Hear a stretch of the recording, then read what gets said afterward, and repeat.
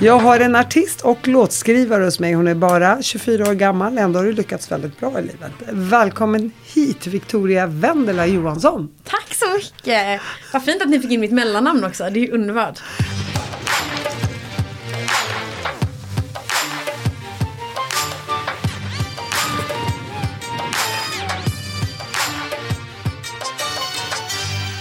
Välkommen hit. Du är ju både artist och låtskrivare idag. Och du redan som 15-åring var du med i Lilla Melodifestivalen med en egenskriven låt. Det måste vi tillägga. Men ditt liv började inte där, utan berätta lite om din uppväxt. Jag är uppvuxen i Brämhult som ligger i Borås. Haft en väldigt trygg barndom. Föräldrarna liksom fortfarande ihop. En stora syster. Uppvuxen i en liksom, där villa. Det enda som saknades var hund. Men vitt staket hade vi liksom. Det var hela den grejen. Vita husknutar, röd villa. Ja, nästan så. Vitt tegelhus var det. Men det var... Jag hade en jättefin uppväxt. Så att, hur är människorna i Borås? För det enda jag känner till med Borås, det är ju Ellos. Man beställde kläder från Borås. Ellos, Älvsborg. Det finns så mycket grejer man kan säga om Borås. Nej men jag vet inte, att vara från en liten stad är ju fortfarande, det är ju mycket snack. Och det är ju annorlunda än att vara uppvuxen i Stockholm. Men sen har ju även Stockholm sina små klickar. Och det är fortfarande det här skitsnacket som går även här uppe. Men det var väl speciellt för att man sticker ut på ett annat sätt när man har stora drömmar och vill andra saker när man är i en liten stad. Hey, I'm Ryan Reynolds. Recently, I asked Mint Mobile's legal team if big wireless companies are allowed to raise prices due to inflation. They said yes. And then when I asked if raising prices technically violates those onerous two-year contracts, they said, "What the f*** are you talking about, you insane Hollywood ass?" So to recap, we're cutting the price of Mint Unlimited from $30 a month to just $15 a month. Give it a try at mintmobile.com/switch. $45 up front for 3 months plus taxes and fees. Promo rate for new customers for limited time. Unlimited more than 40 gigabytes per month. Slows full terms at mintmobile.com. Jewelry isn't a gift you give just once. It's a way to remind your loved one of a beautiful moment every time they see it. Blue Nile can help you find the gift that says how you feel and says it beautifully, with expert guidance and a wide assortment of jewelry of the highest quality at the best price. Go to BlueNile.com and experience the convenience of shopping Blue Nile, the original online jeweler since 1999. That's BlueNile.com to find the perfect jewelry gift for any occasion. BlueNile.com. Och vad förväntades utav dig? Jag tror ingenting egentligen förväntades utav mig. Det kanske också är en småstadsgrej. Att det var så här, men vi alla hoppas att det ska gå bra och tycker att det hade varit jättekul om det gjorde det. Men det finns ingen press på att det ska göra det. Utan det är lite så här, va? Om det händer ju det helt sjukt. Men wow, det är klart vi ska heja på dig. Typ så. Vad är då självaste skitsnacket, tänker du? Ja, men det är nog mycket skolan. När man var liten och kompisar eller bekanta, klasskompisar, att folk ska tycka saker eller säga någonting, och att så fort man då står i centrum så blir det väl en tanke eller det läggs en kommentar eller liksom, vem tror du att du är, och hela den grejen. Och så var det ju lite med Linda Bengtzing också när jag hade henne i podden förra veckan. Hon började ju också sjunga tidigt och startade någon grupp med en annan tjej som heter Linda också. Och berättade just om avundsjukan bland kompisarna i skolan. Men tror inte den där avundsjukan finns lite överallt då? Jo, det tror jag. För att man själv inte lyckas på något sätt. Det tror jag absolut. Men jag tror också att det blir en extra stark grej i en liten stad. För då, många stannar kvar i stan, vilket är så här, jag önskar att det var det jag ville med mitt liv. Att känna mig mer trygg i det och att känna att men jag behöver inte mer än det här. Men jag har alltid velat väldigt mycket och drömt väldigt stort. Och tänker ju inte ge mig förrän jag i alla fall kommer nära där. Och hur har du blivit så? Jag tror det har med mina föräldrar att göra. Jag har 2 väldigt hårt arbetande föräldrar som alltid lärt mig att så här, vill du ha någonting så måste du jobba för det. Och de har alltid stöttat mig och mina drömmar. Att så här, ja, men jag vill sjunga. De var aldrig så här, nej men du kanske ska göra det här istället. Men de har alltid sagt, okej, då skjutsar vi dig dit. Vi hjälper dig med det här. Vi vill att du ska lyckas för att vi tror på dig. Liksom. Fick du höra som du var väldigt, väldigt ung att du var väldigt bra på att sjunga? Ja, det fick jag. Så du förstod tidigt att det här, folk gillar vad de hör? Ja, och jag gick ju igång på det som liten.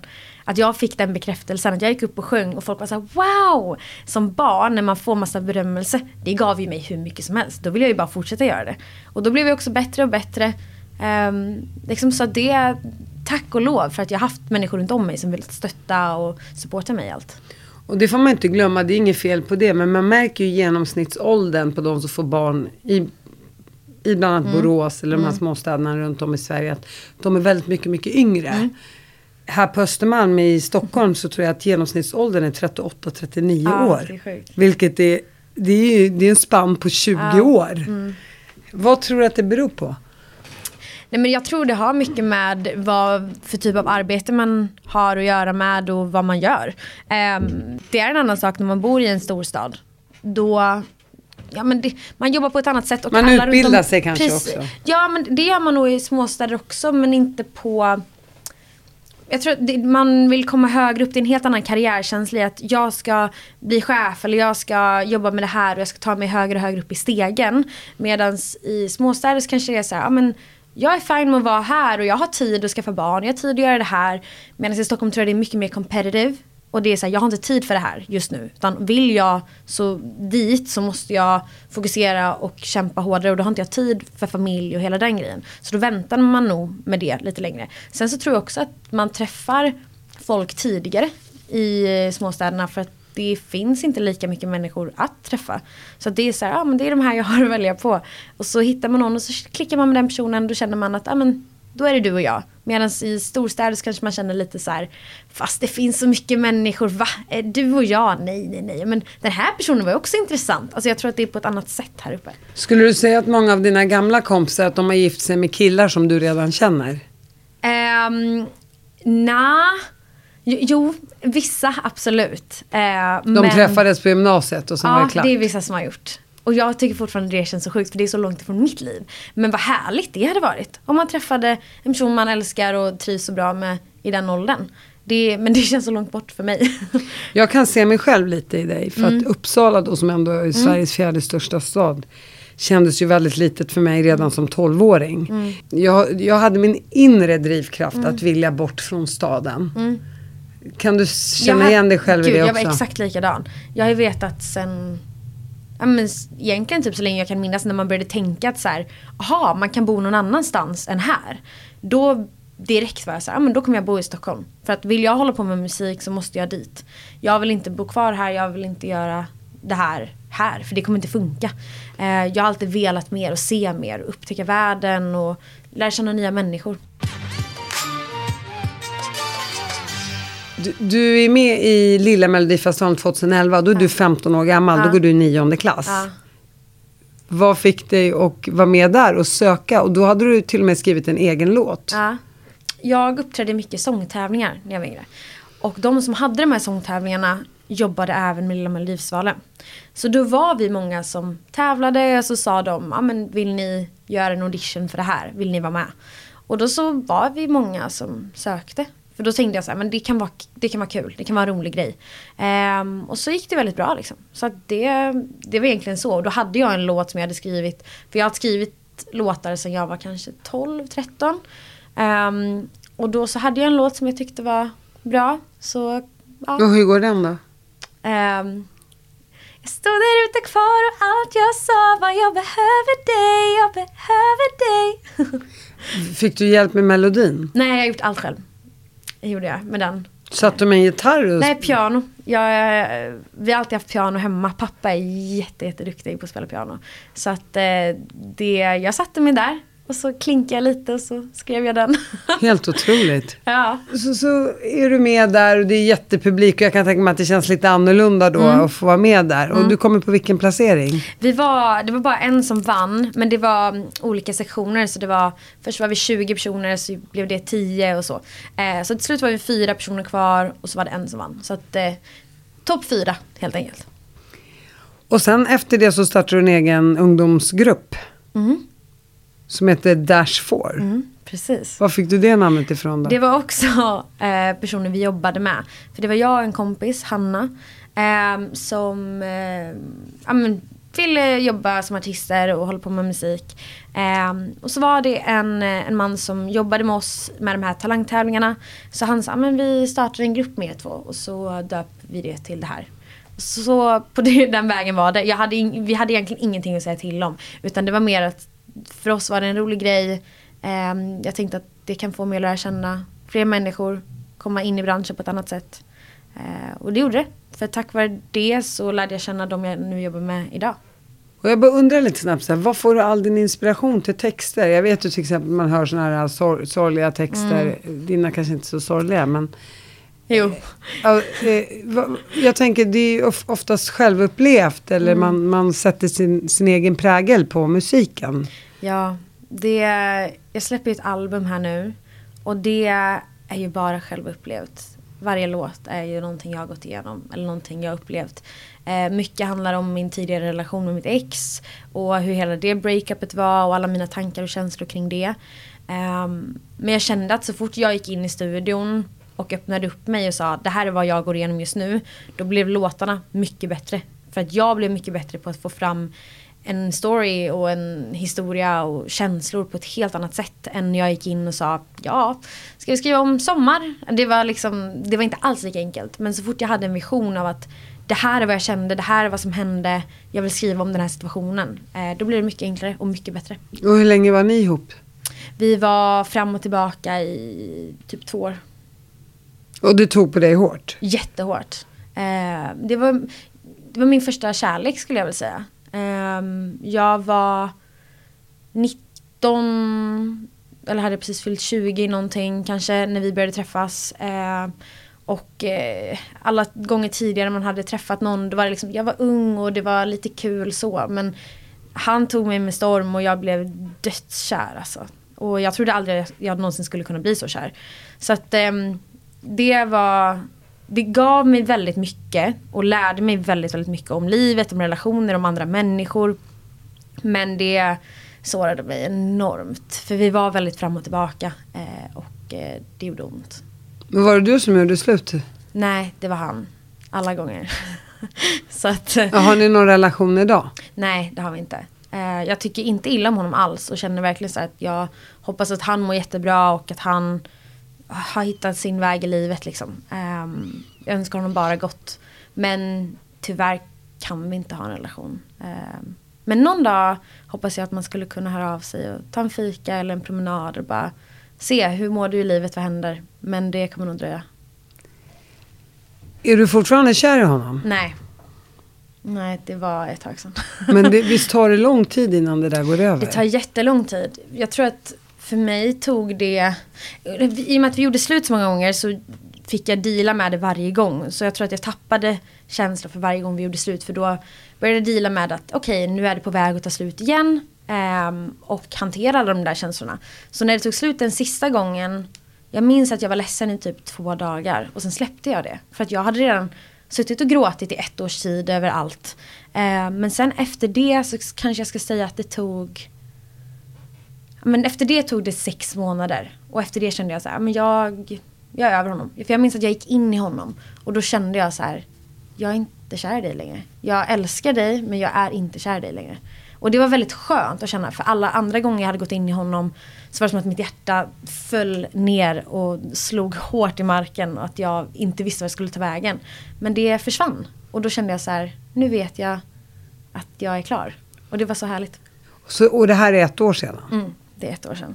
Så att nu, 1,5 snart blir det ju. Så att nu mår jag jättebra. Och känner att jag älskar versionen av mig själv. Jag har förändrats väldigt mycket. Sen också vi gjorde slut och sen vi var ihop och allt.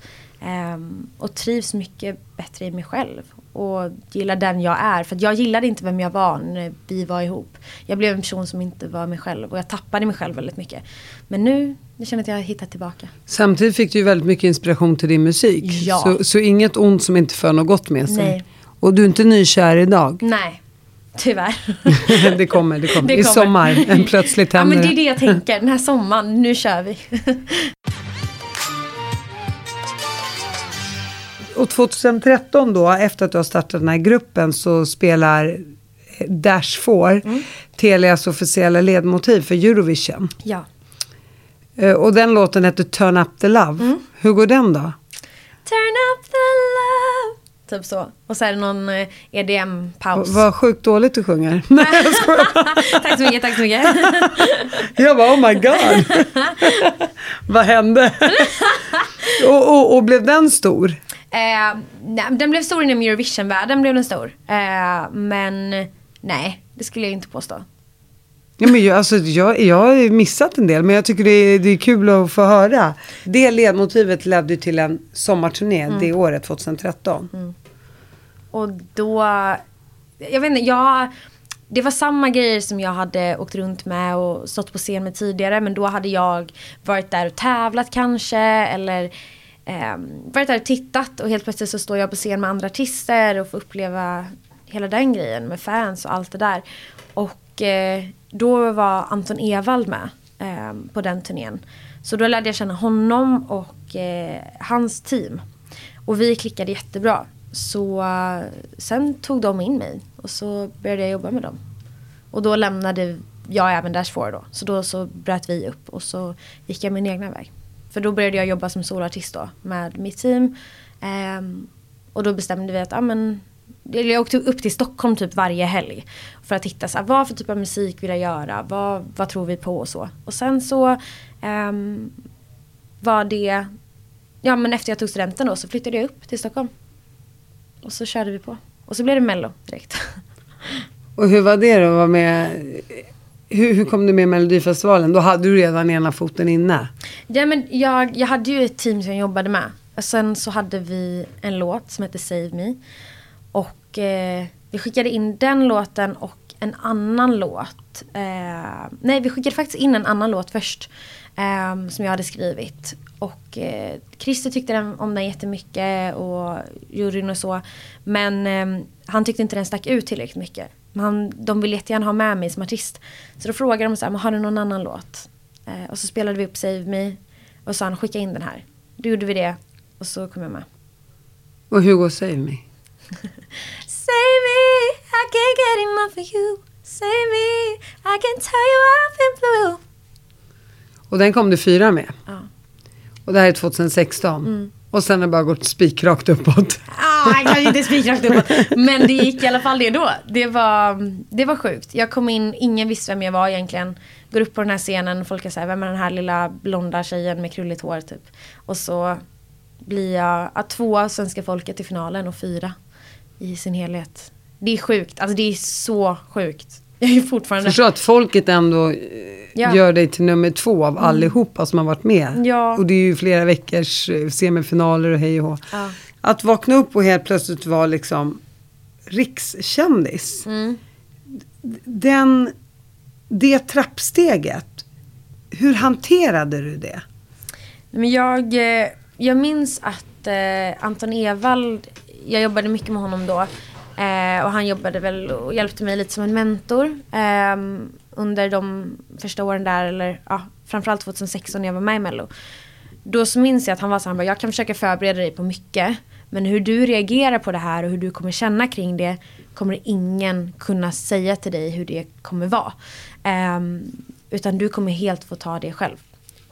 Så jag visste inte vad jag skulle förvänta mig eller vad jag skulle känna.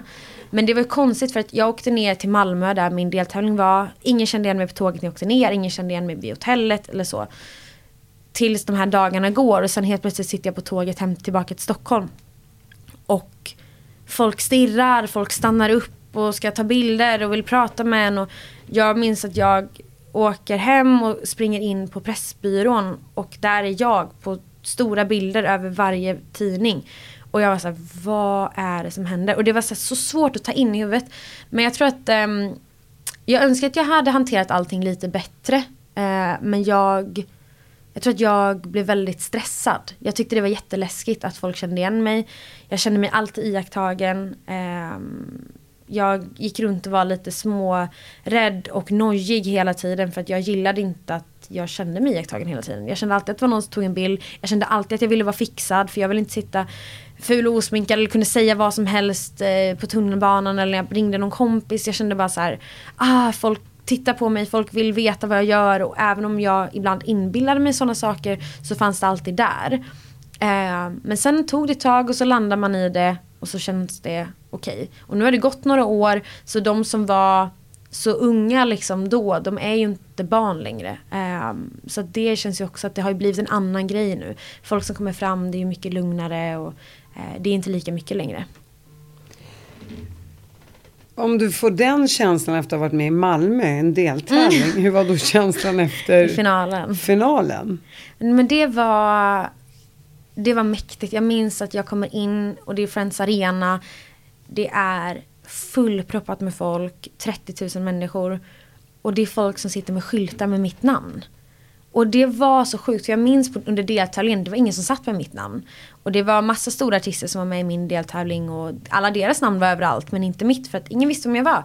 Och sen kom man in i finalen och så ser jag mitt namn. Och jag var så här, men va?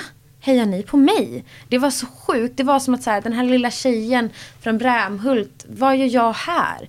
I den här stora världen. Typ så kändes det. Vilket var...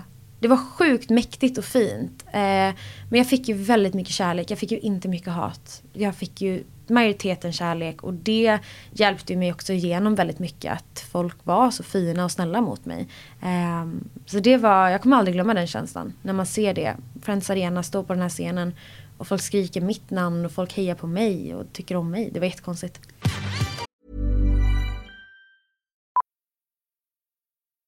Millions of people have lost weight with personalized plans from Noom. Like Evan, who can't stand salads and still lost 50 pounds. Salads generally for most people are the easy button, right? For me, that wasn't an option. I never really was a salad guy. That's just not who I am. But Noom worked for me. Get your personalized plan today at Noom.com. Real Noom user compensated to provide their story. In 4 weeks, the typical Noom user can expect to lose 1 to 2 pounds per week. Individual results may vary. This is Paige, the co-host of Giggly Squad, and I want to tell you about a company that I've been loving, Olive & June. Olive & June gives you everything that you need for a salon-quality manicure in one box. And if you break it down, it really comes out to $2 a manicure, which is absolutely insane. It's also so easy to get salon-worthy nails at home with Olive & June. The difference between how your nails used to look when you did them yourself and now with the Mani system is a complete game changer. The best thing about Olive & June, too, is it's a quick dry. Dries in about 1 minute, lasts for 5 days, and full coverage in up to 1 to 2 coats. Visit oliveandjune.com/perfectmani20 for 20% off your first system. That's oliveandjune.com/perfectmani20 for 20% off your first system.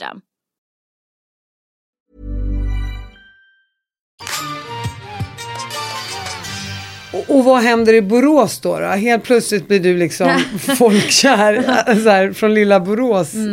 Vad säger folk? Nej, men jag fick jättemycket kärlek från Borås. Och jag har faktiskt fått jättemycket kärlek från dem. Alltid de senaste åren här. Så fort det var att man började komma ut från Borås och göra musik så var det så här, Borås-tjejen Victoria. Så det är jättekul att man får den kärleken därifrån. Och det är ju konstigt för när man kommer hem så går man alltid in i folk på stan. Och vissa är lite så här, vad kul, vad roligt att det går bra för dig. Och vissa är så här, shit vad kul att det gått så bra för dig. Och folk är alltid väldigt glada när man går in i dem, oftast. Så att, ja, inte de som säger, vad kul att det gått bra för dig. Alltså. Nej, men man känner oftast, då är det mer falskhet. Men det är mest kärlek, absolut. Men stoppar de dina föräldrar på ICA där? Ja, gud ja. Det är ju, min mamma jobbar som mäklare till exempel. Så det är så ofta hon pratar med kunder. Och det är så här, ja men din dotter är ju Victoria. Hon bara, ja kan du köpa huset nu? Precis. Hon bara, det typ hjälper mig för kunder. Jag bara, vad bra. Så det är faktiskt kul. De får mycket kärlek. Och jag tror att det är det jag tycker är roligast. För att jag har inte jättemycket kompisar kvar från Borås. Och de beter ju sig likadant nu som de gjorde då. För mig, jag minns efter jag var med i Melodifestivalen faktiskt. Första gången. Jag har ett grabbgäng jag hänger med när jag är i Borås. Och jag kommer hem efter finalen. Och det har ju liksom gått jättebra. Jag har blivit stor över en natt och det Save Me går skitbra liksom. Jag kommer hem, de sitter och spelar FIFA och de märker knappt att jag ens kommer in i rummet. Och jag bara, hallå! Så här, skitglad. De bara, tja! Bara helt inne i FIFA-matchen. Tittar knappt på mig. Och jag är så här, hallå? De bara, just det, by the way, grattis till Mello. Fan vad kul. Och sen totalt började de prata om typ fotboll. Och det var så skönt. Jag bara, men jag tänkte säga, det där låter som min son. Ja, men det var jättehärligt. För då var det så här, okej, vår relation är exakt likadant. Ni bryr er inte, det är jätteskönt.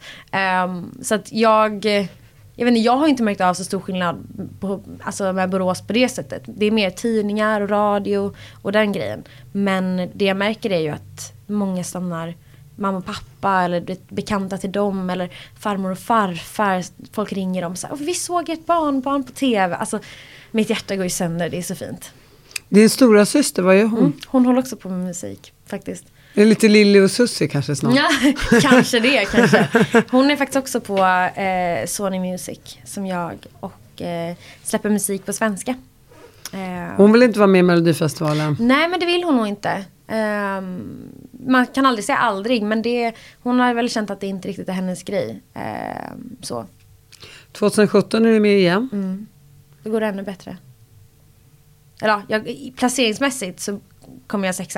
Men As I lay me down. Ja, låten går ju otroligt bra. Sjung. Okej då. As I lay me down and sleep, I wish that you were here with me, 'cause I need some help to save me from myself. Och den låten låg ju på Sverigetoppen i 24 veckor. Alltså det är ju helt galet ju. Den har över 30 miljoner streams på Spotify och den spelas fortfarande jättemycket på radio. Så att det är kul. Och det är den roligaste låten att sjunga live. För att det är den låten de flesta känner igen.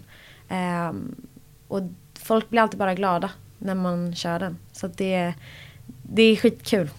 Jag har haft Sean Banan med i podden. Och han berättar om den här hysterin och man lyfts upp på en pedestal och man är med och man är kändis över en natt och det händer grejer och så kanske man blir tillfrågad året efter. Men att man liksom på något sätt man tappar liksom fotfästet lite grann och man svävar på små moln för att man blir så upplyft. Och sen kanske kommer en tid då man bara pladask. Här faller man. Och frågan är, i hans fall, han säger ju det ödmjukt att liksom så här, jag tog mig själv på lite för stort allvar och liksom för att alla runt omkring mig lyfte mig så hårt. Och sen så går det några år och så ringer inte Christer Björkman eller och så vidare. Har du varit med om den känslan eller kan du förstå vad han säger? Jag fattar det, men jag tror att jag alltid kände att jag vet inte hur länge det här kommer hålla. Så jag har nog varit lite tvärtom att jag du har haft distans till det. Ja, absolut. Men sen det är självklart att vissa stunder att man är så här, okej, jag tog mig själv på lite stort allvar där men jag har haft bra människor runt om mig som absolut lyft mig, som också varit väldigt noga med att så här, okej, fast du måste också komma ihåg att det är så här den här branschen ser ut, det är så här livet ser ut, som också hjälpt mig att förstå hur allting är och fungerar. Men jag tror att jag alltid varit lite rädd för att jag har känt att så här, det kanske bara håller nu i 3 år. Sen så vet ingen vem jag är. Vi får se. Och då, det har gett mig stress. Och framtidsångest är ju det jag lider mest av. Jag går ju runt hela tiden och har ångest över framtiden. Hur kommer den se ut? Vad kommer hända? För att allting med den här industrin också, tur, timing. Man kan bli stor över en natt. Jag kan släppa en låt som blir världsstor på 1 månad. Jag kan få en viral TikTok och bli TikTok-kändis på 1 månad. Alltså allting går så fruktansvärt fort ibland. Om man har rätt tur och timing. Och då är det så här, jag vet ingenting om hur min framtid är eller ser ut. Men jag kommer ta allt som det kommer. Och jag kommer försöka hålla fast vid att vara en så bra person som möjligt som jag kan vara. En så bra artist som jag kan vara. Och jag vet vad jag är bra på, jag vet vad jag inte är bra på. Jag vet vad jag behöver jobba på. Och jag kommer aldrig sluta kämpa för att nå mina drömmar. Har du tjänat mycket pengar på din musik? På musiken, nej. Man tjänar inte jättemycket på streams. Men på turné, absolut. Det har ju gett mig en trygghet som gjort att jag bara kunnat jobba med musik. Och det har ju varit jättebra. Och att jag kunnat köpa en lägenhet och kunnat leva ett bekvämt liv. Men det ändrades ju det här året ganska mycket. Men absolut, jag har ju kunnat jobba med det jag älskar. Så det har varit fantastiskt. Och hur har coronaåret påverkat dig? Men det har ju påverkat mig enormt. Hela mitt liv har ju egentligen ändrats, kan man säga. Jag har ju varit van vid att sen 2016 så har jag i praktiskt taget nästan varje helg varit borta. På turné eller något gig där, någon företagsfest där. På somrarna är jag ju borta hela tiden och kanske har 3 dagar ledigt där, 4 dagar ledigt där. Så att att helt plötsligt sitta hemma och inte åka iväg, inte leva i en resväska var jätteskönt först. De första veckorna att säga, shit vad skönt det är att landa lite. Att inte behöva packa en väska, att inte åka iväg. Men sen så fick man ju panik. Men det har nog varit ganska bra för mig också att så här, inte distrahera mig själv med jobb, för jag är väldigt bra på det. Och att jag inte har haft den stressen. Jag har inget jag behövt vara stressad över när det kommer till jobb. Det enda jag varit stressad över är saker jag inte kunnat göra någonting åt. Men det här med att nu måste jag hinna med det här, nu måste jag hinna med det. Den stressen har ju försvunnit totalt det här Den året. ekonomiska då? Den har ju varit där. Men det har ju också så här, det finns inte så mycket jag kan göra åt den här situationen. Nu har jag faktiskt varit väldigt duktig på att spara de senaste åren. Och därför har det här funkat det här året. Men i början när man inte riktigt visste hur länge kommer det hålla på? Kommer det hålla på 1 år? Vad gör jag i så fall? Kan jag lösa någonting då? Det var jättejobbigt med den stressen. Och när man bara ser att det går minus på kontot och det kommer inte in några pengar för att jag är inte ute och giggar. Och det har alltid varit där jag fått in min inkomst egentligen. Så att det har varit jättetufft. Men jag har kunnat permittera mig. Jag har haft mina sparpengar och försökt att hitta en bra balans i allting. Så att det känns faktiskt okej. För jag tänker både coronan och att det tog slut med pojkvännen kom ju lite samtidigt. Det var ju precis när jag sa nu är jag över honom. Nu mår jag bra.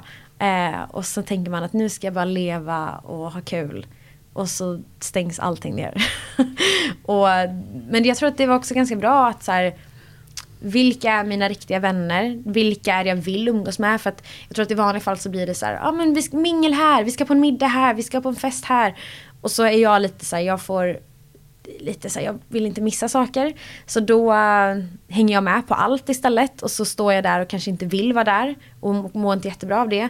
Och nu blev det så här, nu gjorde man inte det. Nu hängde man bara med människor som jag mår bra med och som jag trivs med. Så att det här året har varit väldigt bra på så sätt. Att jag har ju faktiskt bara varit runt människor som jag mår väldigt bra med. Och förra sommaren så åkte jag ner, min familj har ett hus på västkusten. Så då åkte jag ner dit och var där i 2 månader.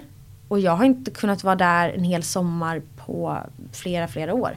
Så det gav mig också jättemycket kärlek. Och jag var nere i 3 veckor över jul och nyår och bara var med mamma, pappa och syrran.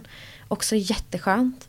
Så att jag försökte hitta andra saker som får mig att vara glad och lycklig. Och så sitter jag istället och väntar in att kunna åka ut och gigga och spela och göra saker när det går.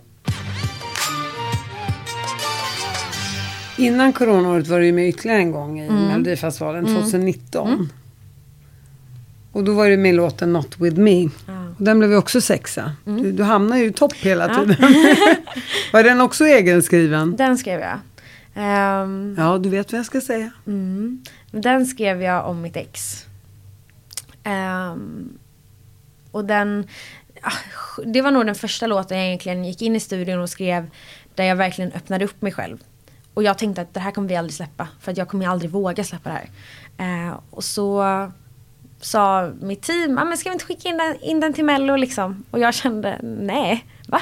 Ska jag stå och sjunga den här framför miljontals människor? Glöm det. Sen så blev det så ändå. Men då var ni ju ihop. Nej. Det var fram och tillbaka där kanske. Vi gjorde slut och sen blev vi ihop direkt efter jag var med den låten. Så att det var speciellt. Sing. Gave you my heart, can't believe you just tore it apart. They keep telling me, girl, you'll be fine. But how can I be when you're not with me? Jättevacker låt. Tack. Och hur var responsen efteråt med den låten? Ja, det var en jättefin respons. Jag tror att det var den finaste responsen. Jag hade inte skrivit Save Me, jag hade inte skrivit As I Lay Me Down. Här kom jag in med en låt som jag har skrivit och som jag känner jättestarkt för och som är jättepersonlig. Och jag hade så mycket människor som skrev till mig och var så här: wow, den här hjälpte mig genom mitt breakup. Shit, det här är exakt vad jag har känt. Det är som att du sätter ord på mina känslor. Och att när folk skriver att de kan relatera till mina tankar, mina känslor och mina texter på det sättet. Det var en helt ny känsla. Och det fick mig att våga vara ännu mer öppen när jag skulle gå in i studion nästa gång. Och sen dess har du ju stått i studion kan man säga och producerat ny musik. Och allting släpptes ju för en vecka sedan. Och hur har det känts? Nej, men det är konstigt att släppa ut någonting som är så personligt. Men jag har aldrig varit mer taggad på det. För att jag står bakom varje låt till 100%. Varje låt är någonting som exponerar mina känslor. Det är därför albumet heter Exposed. För att det är mina känslor i låtar. Det är glädje, det är tårar, det är allt och lite till av mig själv som exponeras i texter och melodier och i låtar som jag är så stolt över att få släppa. Så att det känns otroligt. Responsen har varit fin. Och den kommer säkert, innan den landar ordentligt, det är ju bara en vecka sedan, så kommer det gå mycket, mycket bättre. Så förhoppningsvis och såklart. Jag bara tänker, jag bara fick en tanke nu när jag sitter och lyssnar på när du sjunger. Din och Linda Bengtzings musik är ju inte så jättelika. Hennes är mer schlagerdängar. Ja. Och hon var ju ändå din idol, tänkte jag. Var någonstans separerades ni på vägen i form av vad ska jag säga? Ja, men Schlagerdängar. Nej, men mina största idoler när jag var liten, det var Whitney Houston, Celine Dion, Mariah Carey. Alltså jag älskade de här powerballaderna och låtarna med mycket känslor som du bara kan sjunga ut liksom. Det var The Power of Love. Ja. Med Celine Dion. Ja. My heart will go on, I will always love you. Det var det jag stod hemma och sjöng i vardagsrummet som mamma satt och skrek på och var så här: Victoria, det låter jättefint men nu får du faktiskt lägga av. Och jag bara, men jag måste ta den här tonen, och stod och öva. Det var så jag växte upp, det med den typen av musik. Christina Aguilera och Beyoncé kom in senare. Och det är mina 2 största inspirationer idag, skulle jag säga. Men Linda var ju när jag var liten och jag tittade på Melodifestivalen och hon kommer, jag minns alla flickor, hon byter kläder, eller om det var Jag ljuger så bra. Och hon var så snygg och cool, och hennes närvaro, och det var bara så bra. Och det fick mig att vara så här: jag vill göra det där. Jag vill stå på scenen och göra det där. För det måste vi båda säga. Linda har en otrolig närvaro. Ja. Jag förstår varför du blev inspirerad utav Linda. Ja, och det var extra kul när jag fick jobba med henne själv. För då tog hon också på sig en liten konferenciärroll på den turnén. Och hon är så bra med publiken. Hon går runt och skämtar, och hon är fräck och hon är cool. Och hon har inget filter, hon kör. Och hon är bara så stabil. Och det är grymt att få jobba med sådana människor. Sen har jag gjort rösten till huvudkaraktären i den tecknade filmen Vaiana. Dröm som blev sann. Vi pratade mycket här om vad jag drömde om när jag var liten och så.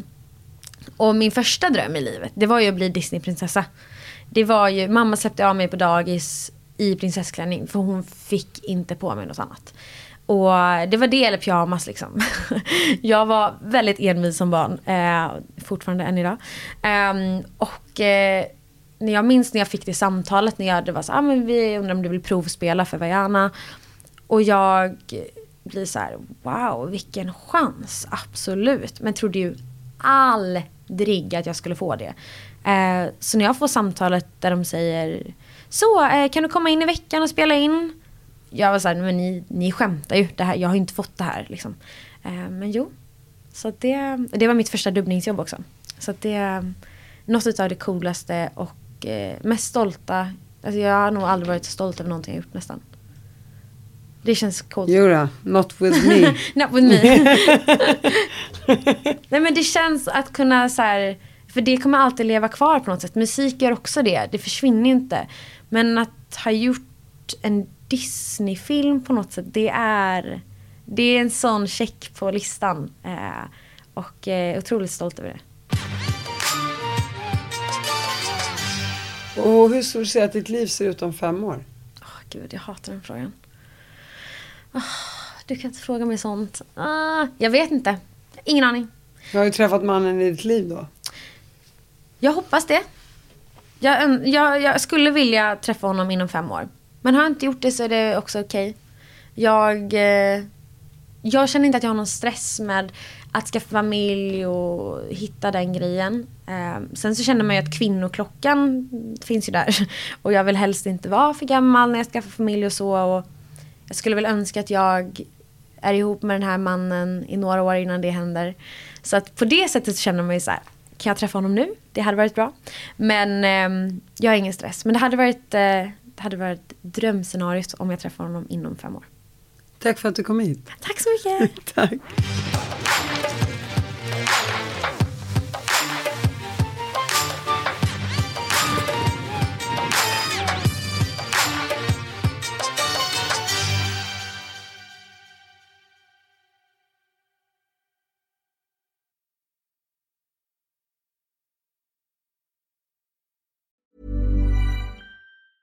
Mom deserves the best, and there's no better place to shop for Mother's Day than Whole Foods Market. They're your destination for unbeatable savings, from premium gifts to show-stopping flowers and irresistible desserts. Start by saving 33% with Prime on all body care and candles. Then get a 15-stem bunch of tulips for just $9.99 each with Prime. Round out Mom's menu with festive rosé, irresistible berry chantilly cake, and more special treats. Come celebrate Mother's Day at Whole Foods Market. Hey, it's Paige DeSorbo from Giggly Squad. High quality fashion without the price tag. Say hello to Quince.